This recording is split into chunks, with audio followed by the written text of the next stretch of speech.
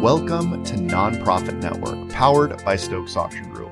We are a group of fundraising professionals that specialize in raising funds to improve communities of all sizes. Hello and welcome to another episode from the Nonprofit Network, sponsored by Stokes Auction Group. My name is Shelby Stokes. Welcome. Kelly Schenfeld, we're glad to see all four of you today. Hey, gang. Holly Schenfeld here. But there's only three of us here. Oh, Yeah. no, I know, but that's we're- true. I'm talking about the one person that's watching our podcast. Hey, come Hey, on. we're getting a lot more views Come nowadays. on. It's There's positive. more than It's We get positive. like You got to 20 joke views. about We're it every now and then. building. We've We're got how We many? get 20 views an episode on average. 20 views. Okay. 2-0, Excuse me. All bro. 17 of you. Thank you for joining us. Listen, so today we're going to talk about why would you choose to do a fundraising auction over all of the other fundraising opportunities you have out there. Now, we're not going to talk about every fundraising opportunity out there, but we are going to talk about the strengths and the benefits from doing a charity auction, right? Yes. Why get 300 people together? Why incur the cost? Why Right. go through the whole rigmarole to get all the silent, get all the volunteers? Why do that? Because you have a new dress in your closet and you need to wear it. Reason one.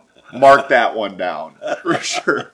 And you can't get away from your kids any other time. Yeah, well, that's probably more of it right But there. I think you hit it on the head, right? Like, people want to be social. They want to be social. People want to go out and interact with one another. And I think if we learned anything through the pandemic, there are easier ways, there are feasible or ways that seem easier. That's how I want to say that. Careful now, it's our company. There are ways that... You can't do it without an auction. No, you no, have no, to have no, an no. auction. No, from the top view down, you think, okay, there's an easier way to do this. We don't have to get everybody together. We don't have to incur all these expenses. But what we found through the pandemic is that people want social interaction and connectivity. Absolutely. And after having 2+ years without that, we are seeing people thirsty to be back in the ballroom and connecting with each other. It doesn't have to be in a ballroom. It could be at a park. It could be at a school. It could be in the gymnasium, wherever it is. But that social interaction that's happening during the auction is essential for a good benefit. I would agree with you, as well as I think that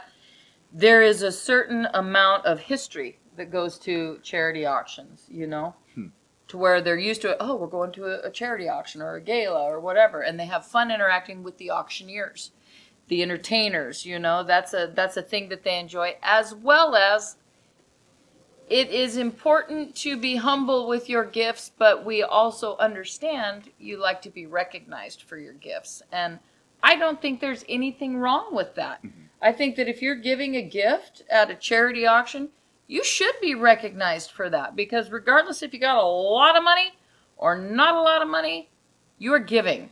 And in a charity auction forum, you can be seen doing that. You can have fun doing that. You can feel good alongside of your peers.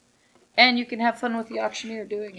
Yeah. And I think you're getting to the core of the point. There's one thing I would challenge you on in that statement where you kind of started from Don't a challenge place. me, Shelby. Don't you dare challenge What me. is the matter with you? Have you not learned after not so learned many years? Anything. Do not challenge me. You are so dense. Way to set it up, Shel. Right, exactly. But the one thing I challenge You're you on smart. is you started by talking about legacy, and this is how we've always done it. And I challenge that because I think after we've gone and tried everything else besides getting people together, we've learned that there are benefits within the charity auction fundraising sphere that are unparalleled in these other fundraising formats. Mm-hmm. So just because we've done it for years is not a big pull to this format. Rather, it's a proven commodity that continues to prove its worth. Even in an age where everything is technical, everything's on your phone, there is still some essence to gathering together for a charity event. When we first started... How was that for a That challenge? was great. But I'm still trying to Is he figure going to out land the plane? Still kind of trying to figure out what he disagreed with that I said. But I just don't think hey, we've done it this way forever. This is the way we should do it. I don't like that. Okay, I don't like that thought. I don't think I said that exactly. Well, this is the point. I like to put words in your mouth and then. That's okay. completely I do talk it to you people inside. all the time. So, Holly, what are your thoughts? That's where I learned it. Are you also going to disagree with me? Oh, hell no. Suck up! Suck up! No, I would never disagree No, with you made me laugh. Well, no. I Go would ahead. never do I that. think that, to kind of piggyback on what Shelby said earlier about, when we were forced to go off the stage and we were forced to adapt and come up with alternative ways of fundraising. At first, some of them kind of did really well. Yeah. Some of them were like beyond expectations. We were all shocked. That same event, a year later, in year 2 of the pandemic, didn't see those results. Now, logically, you would think, well, why? Why did this happen? Well, maybe it was because it was something new and different, and the message was conveyed properly. But I think historically, the most success is in a ballroom where, like you mentioned, people giving, people who are able to give, want to give. And I think there's a certain part of the demographic out there that wants to be seen giving.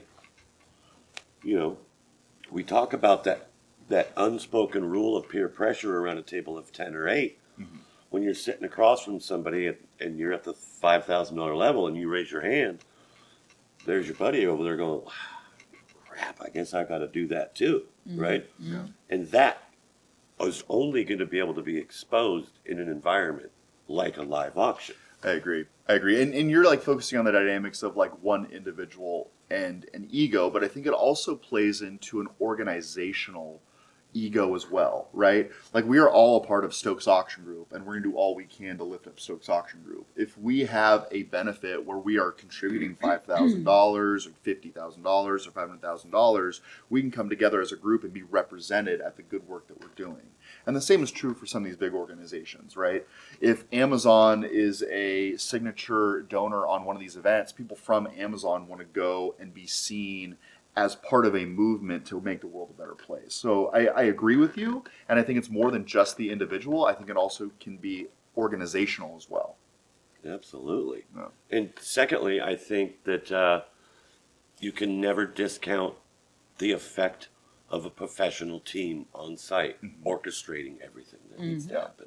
Yeah. People like to play with the auctioneer. There They are do. so The many- auctioneers. Well, and let's talk about that because I think like what we have seen with some of these fundraising events, right? I use the word fundraising event because it's a broad catch-all, but essentially we specialize in benefit auctions, fundraising auctions. You compare that to a benefit event where a comedian comes in and speaks to the crowd. They may be funnier, they may get more laughs out of the audience, but that individual does not have the ability to go in and ask for money in a tactful way, right? So I think the point. dynamic changes when you bring in a comedian or a professional that is a speaker because they are used to having a one-way dialogue. We are speaking to somebody, we are delivering a message with no competing noise in the room. Whereas I think an auctioneer, their secret power or their special ability is to walk in, gauge a room, whether it be 50 people or 500, and then wear the different hat that's necessary to pull the funds out of the room. Absolutely, man. Well said. Yeah. Yeah. And What do charity auctions look like in 20 years? That's when your children, my grandchildren, are going to be running the world. Yeah. 25 years. I think that charity auctions in 20 years will continue to have a space, and essentially how they're going to change is that it's going to be less about the goods. And we're already seeing that happen now in our ballrooms. If you have something that you can easily buy off of Amazon next day, it doesn't warrant the same demand it used to 5-10 years ago. And that will continue to trend that way. So where the charity auction is going to continue to thrive is by bringing people together, but also offering special one-of-one unique items that people are going to get excited about and bid on, right?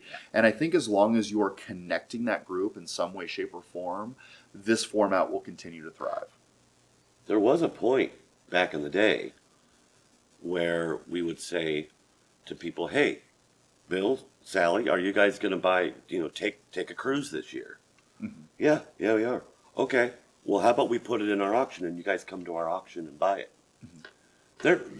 There was a time when that was a very effective sales pitch. Right. Now, through technology and then the next couple generations coming up, as you alluded to, I think people are all still focused on the bargain. Yeah. They're still going to focus on their finances and their bargain. 15 years ago, it's, hey, buy this at my auction, will you? You're going to buy one anyway. That might have changed. Do you have any thoughts on that? I think what sells today is also going to be what is very sellable in 20 years. And it's like you said, it's the one-on-ones. And it's not necessarily the cruises and things like that you say, hey, are you going on a cruise? Come to our auction and buy it. It's going to be, you guys know Kayla and Shelby Stokes? They are doing a dinner for 10, and they're doing it at this place or whatever. And it's all paid for. That's going to be at the auction. Or Mark and Kelly are doing a crab feed. It's a by the head.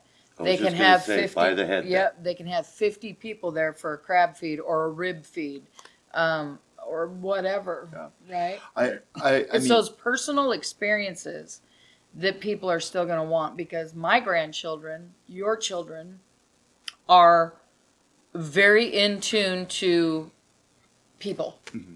Yeah. And I think like that's what's resonated with me as you speak, is the fact that like being a part of community or people or buying into your community.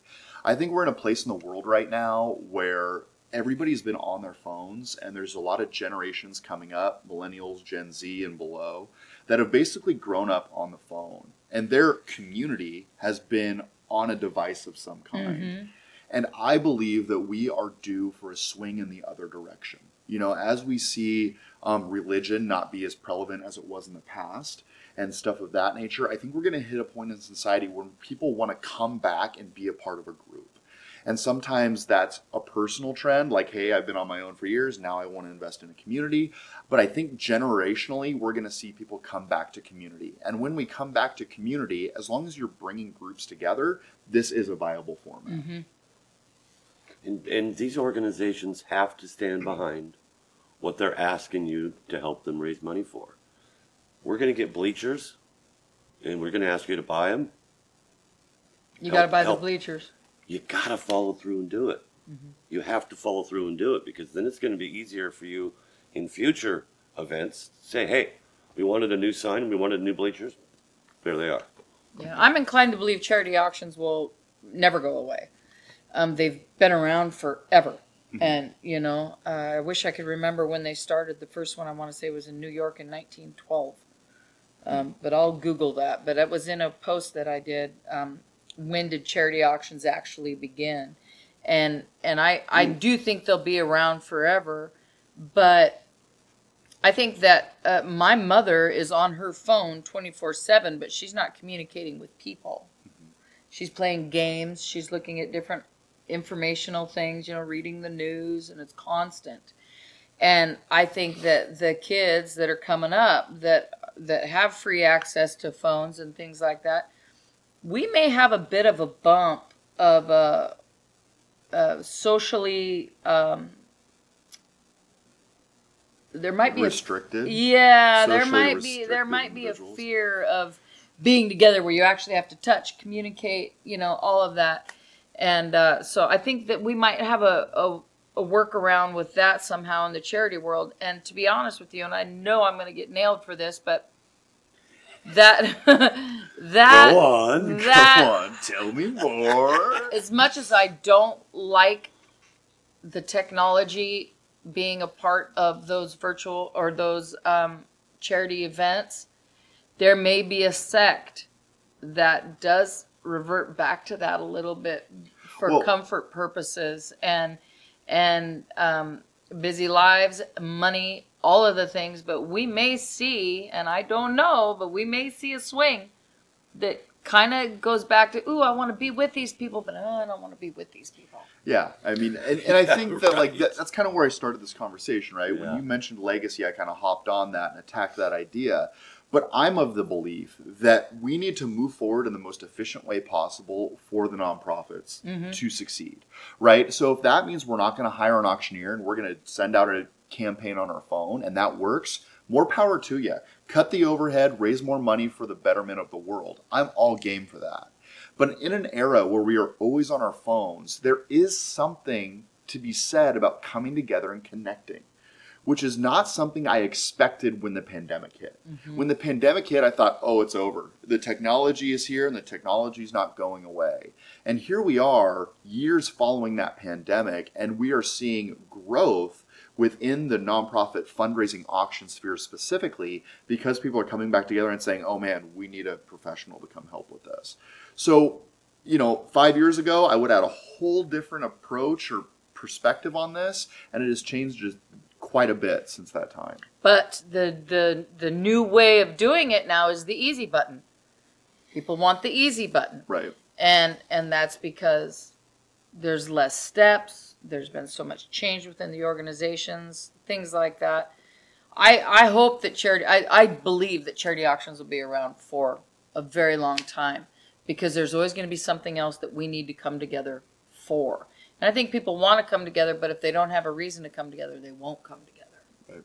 And so this, for some people, could be, the one. I mean, I'll give you a perfect example. Jack Hanna. That guy is not doing well physically, mm-hmm. right, or mentally.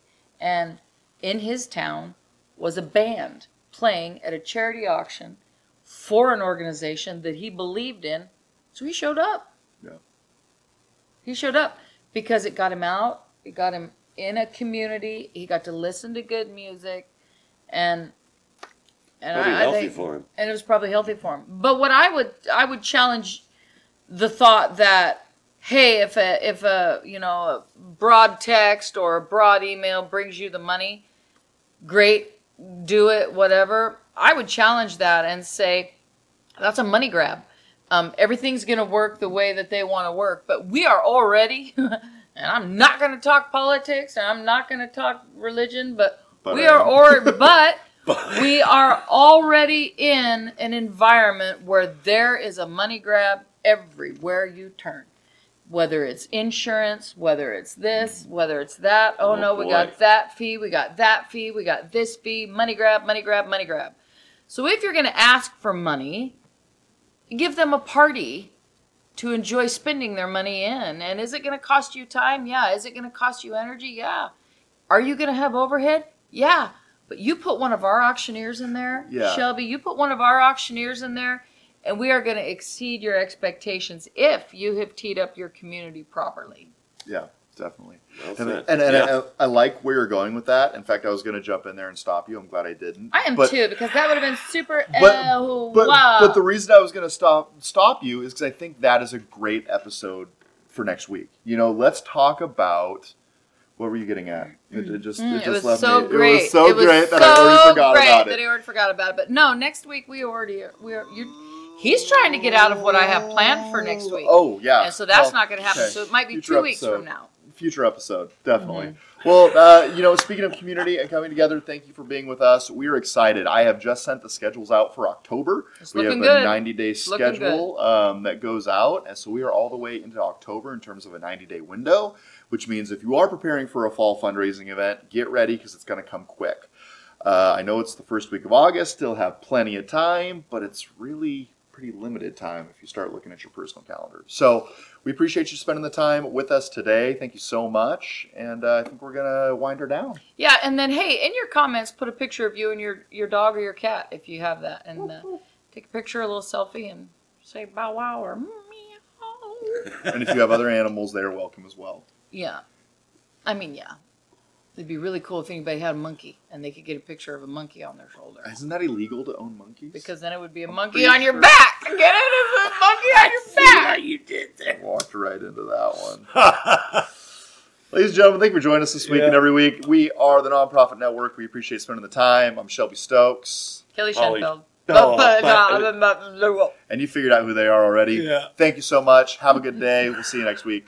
All right. Later, gang.